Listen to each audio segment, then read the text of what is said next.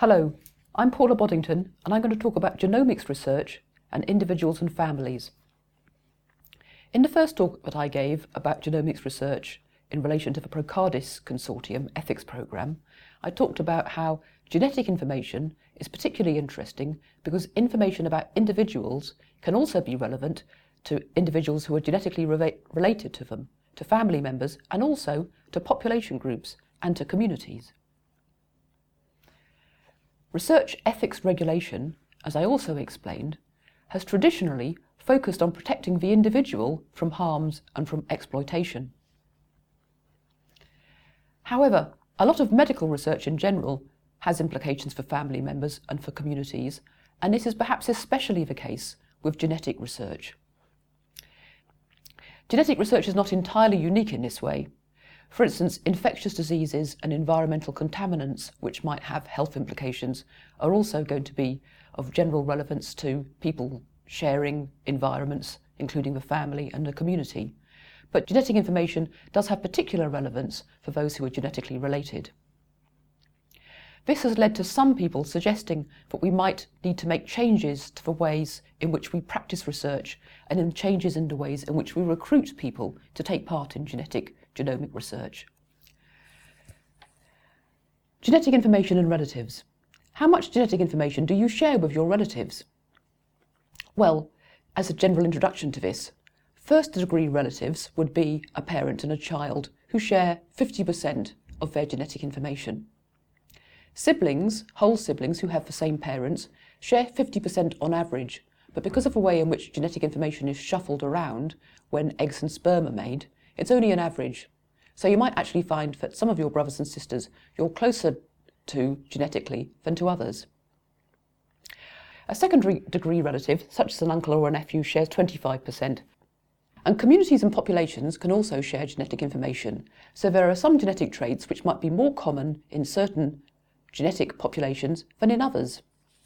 So information about one person's DNA might give information about another person's DNA.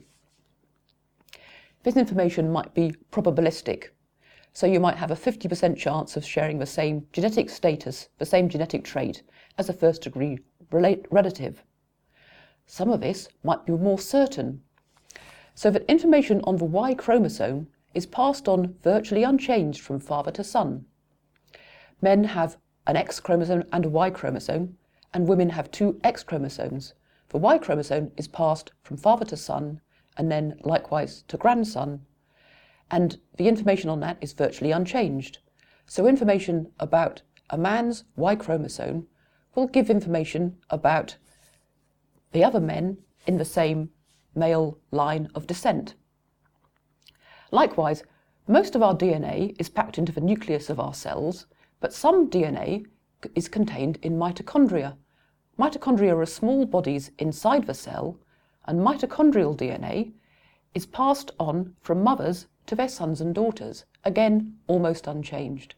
So information about my mitochondrial DNA will tell you information about my mother's mitochondrial DNA and about her mother's mitochondrial DNA. Again, depending on the disease, you might find that if a disease is passed down through a family, if your grandparent has the condition, and your father has the condition, and your son has the condition, you can perhaps know with certainty that you must have it because you've passed it on to your son. It's also quite important to note that some genomics research actually involves members of the same family.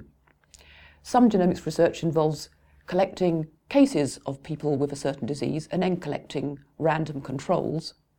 But in other research, you collect members of families.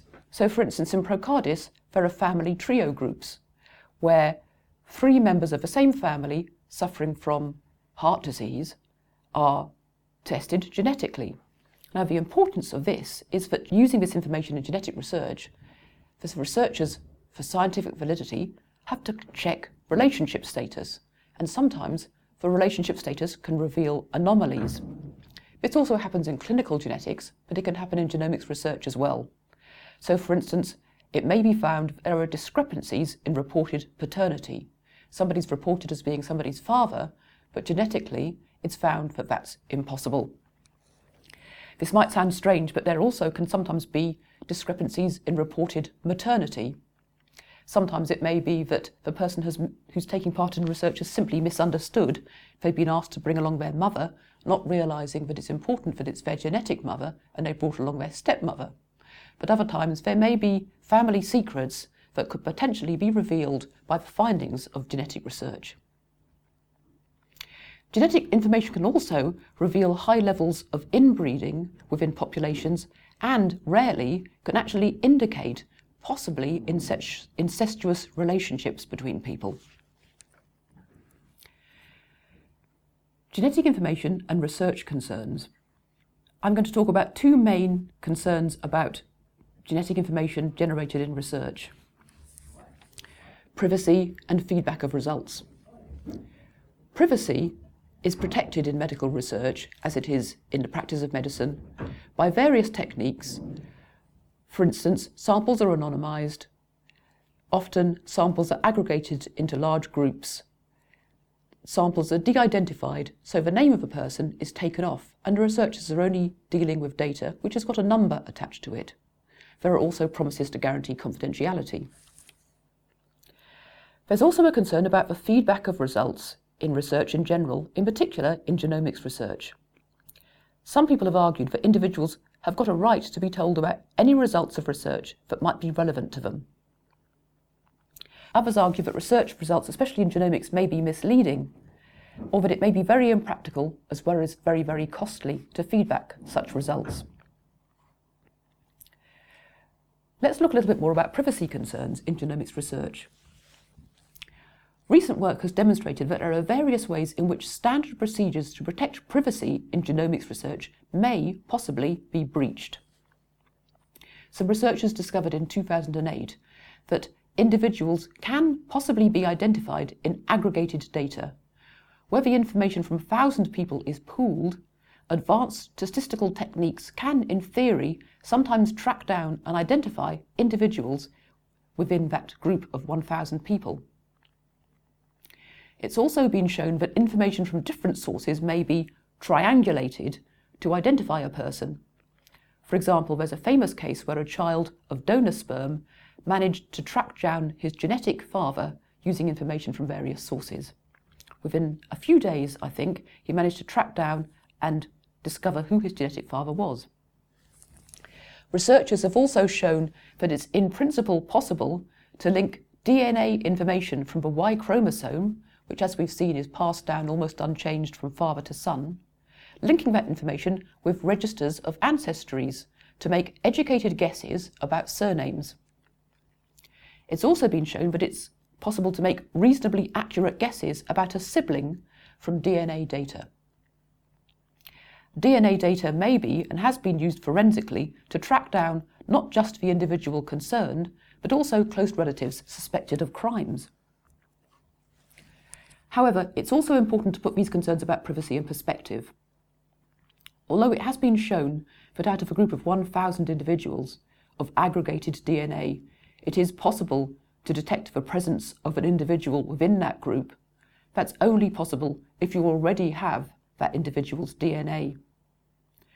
There are routine safeguards about de-identifying and anonymising data and legal regulation requiring safe storage. However, opinion is still out on whether concerns about DNA privacy in genomics research are alarmist or whether or not they may be realistic. Meanwhile, what is true is that privacy concerns for individuals may also have implications for close genetic relatives. Now a little bit about feedback. If results of genomics research are fed back to individuals, they may also, of course, have implications for genetic relatives. Information about research from anomalous family relationships obviously would have implications for more than one person were that ever to be fed back. Information from genomics research may have implications for populations or community groups. For instance, there have been concerns raised that certain groups may be stigmatised by information about genetic susceptibility to certain diseases or conditions. there have been concerns for information revealing widespread non-paternity amongst a certain identifiable population group might stigmatise that whole group or may endanger individuals within it, such as, for example, wives who come under suspicion if it's known that the group as a whole have got a high rate of non-paternity. There's currently heated debate about what policy on feedback of findings should be for different kinds of genomics research. However, it's clear that some information that might be fed back could have implications for family members. It's a key concept underlying much of the ethical regulation of medical research is that it focuses on individuals, and one of the key ethical ideas is individual autonomy, that individuals have got rights to control whether they take part in research and to control the use of their information. This grounds the practice of obtaining individual free consent to taking part in research. But the relevance of much genetic information for relatives and to communities perhaps presents a challenge to this. It's been asked, should individuals get consent from family members who may be affected by possible privacy risks, no matter how remote, or who may be affected by any results that might be fed back in certain research? Some people have suggested that individuals should be encouraged to discuss research participation with close relatives. In some genomics research with particular relevance to certain groups, such as ethnic groups or isolated communities, consent from the whole community may be sought. We need to ask some questions about this. If we're going to include the family and the community in the consent process, this is an interesting step away from traditional research ethics where everything lay in the hands of the individual.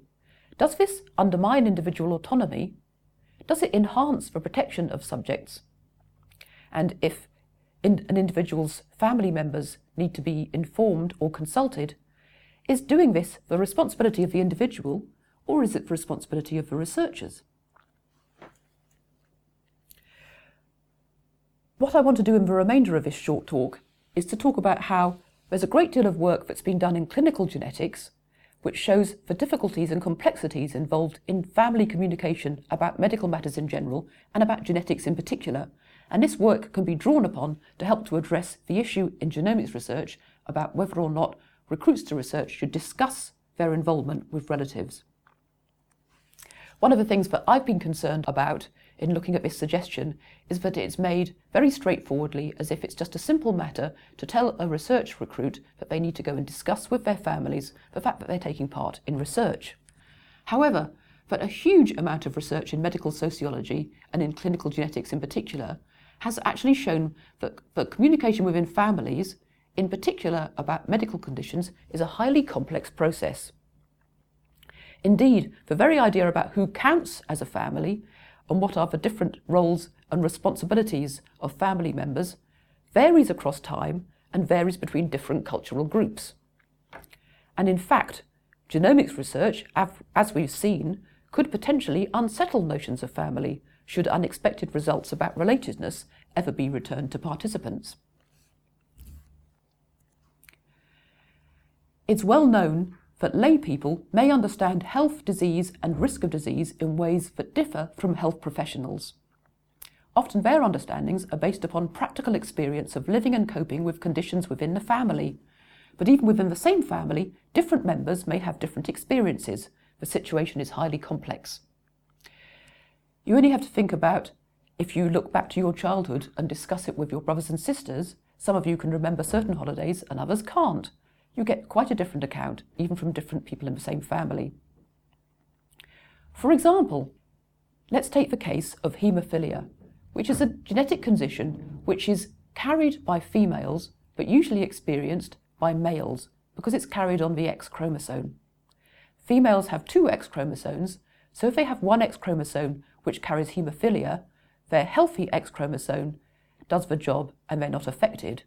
If they pass the X chromosome carrying haemophilia onto a son, males only have one X chromosome and will be affected by haemophilia.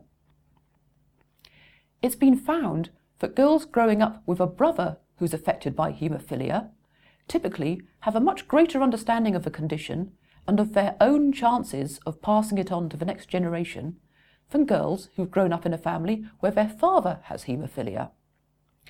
It seems to be because if you have a brother with haemophilia, you tend to grow up with more first-hand experience of how the condition affects everyday life.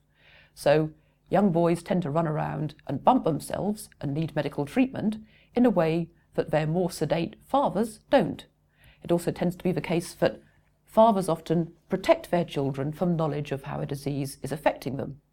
So that girls growing up in families with haemophilia might end up having quite different levels of comprehension of the disease and understanding of the underlying genetics. Some genetic conditions are such that there are many family members who have the condition, and then understanding that disease may be greater. In other genetic conditions, few family members are affected, or even an individual may be the first person in the family who's known to have the disease. All these sorts of differences can make a great deal of difference to how people understand health, disease, and genetic risk. It's also been found over and over again in different research that within families, certain individuals may take on responsibility for communicating about health. Often, but not always, it tends to be women, although there are cultural differences in this. And it's also been found that certain individuals may be seen to be more able to receive and handle such information, and others less so. In many families, the ethical obligation to communicate about important information about disease are taken very seriously, but circumstances and different family relationships may make communication problematic. Withholding information may stem from a desire to protect people from information which a family member thinks is going to be too much for them. A conclusion from this might be that those involved in thinking about the ethical regulation of genomics research have come across a problem that research regulation is designed around individuals, but genomics research might have implications for others. One way around that might be to simply recommend people taking part in research that they should discuss this with people who are genetically related to them. But this might be a weak recommendation if it doesn't give any guidance about the potential pitfalls and difficulties that some, not all, families may face.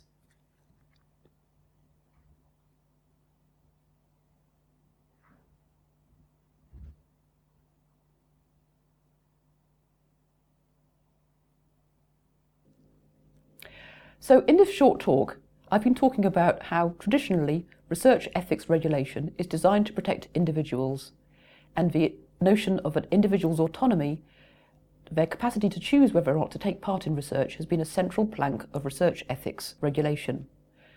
There's a problem with genetics research because the results of research and the concerns of research relating privacy of genetic information can potentially be relevant to those who are genetically related. One recent recommendation to try to solve this difficulty is to suggest to individuals that they discuss participation in genomics research with family members. What I've tried to show is that discussing with your family may be easy for some and difficult for others.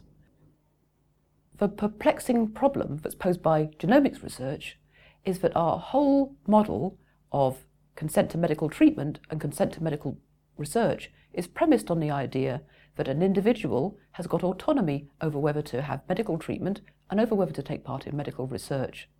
The idea that family members are affected really is posing a great deal of difficulty in how to advance our ethical regulation. The suggestion to discuss participation with family members is one possible suggestion forward, but this is an area which really needs further exploration because it's really an area which is raising really difficult issues for central notions about the ethical conduct of research.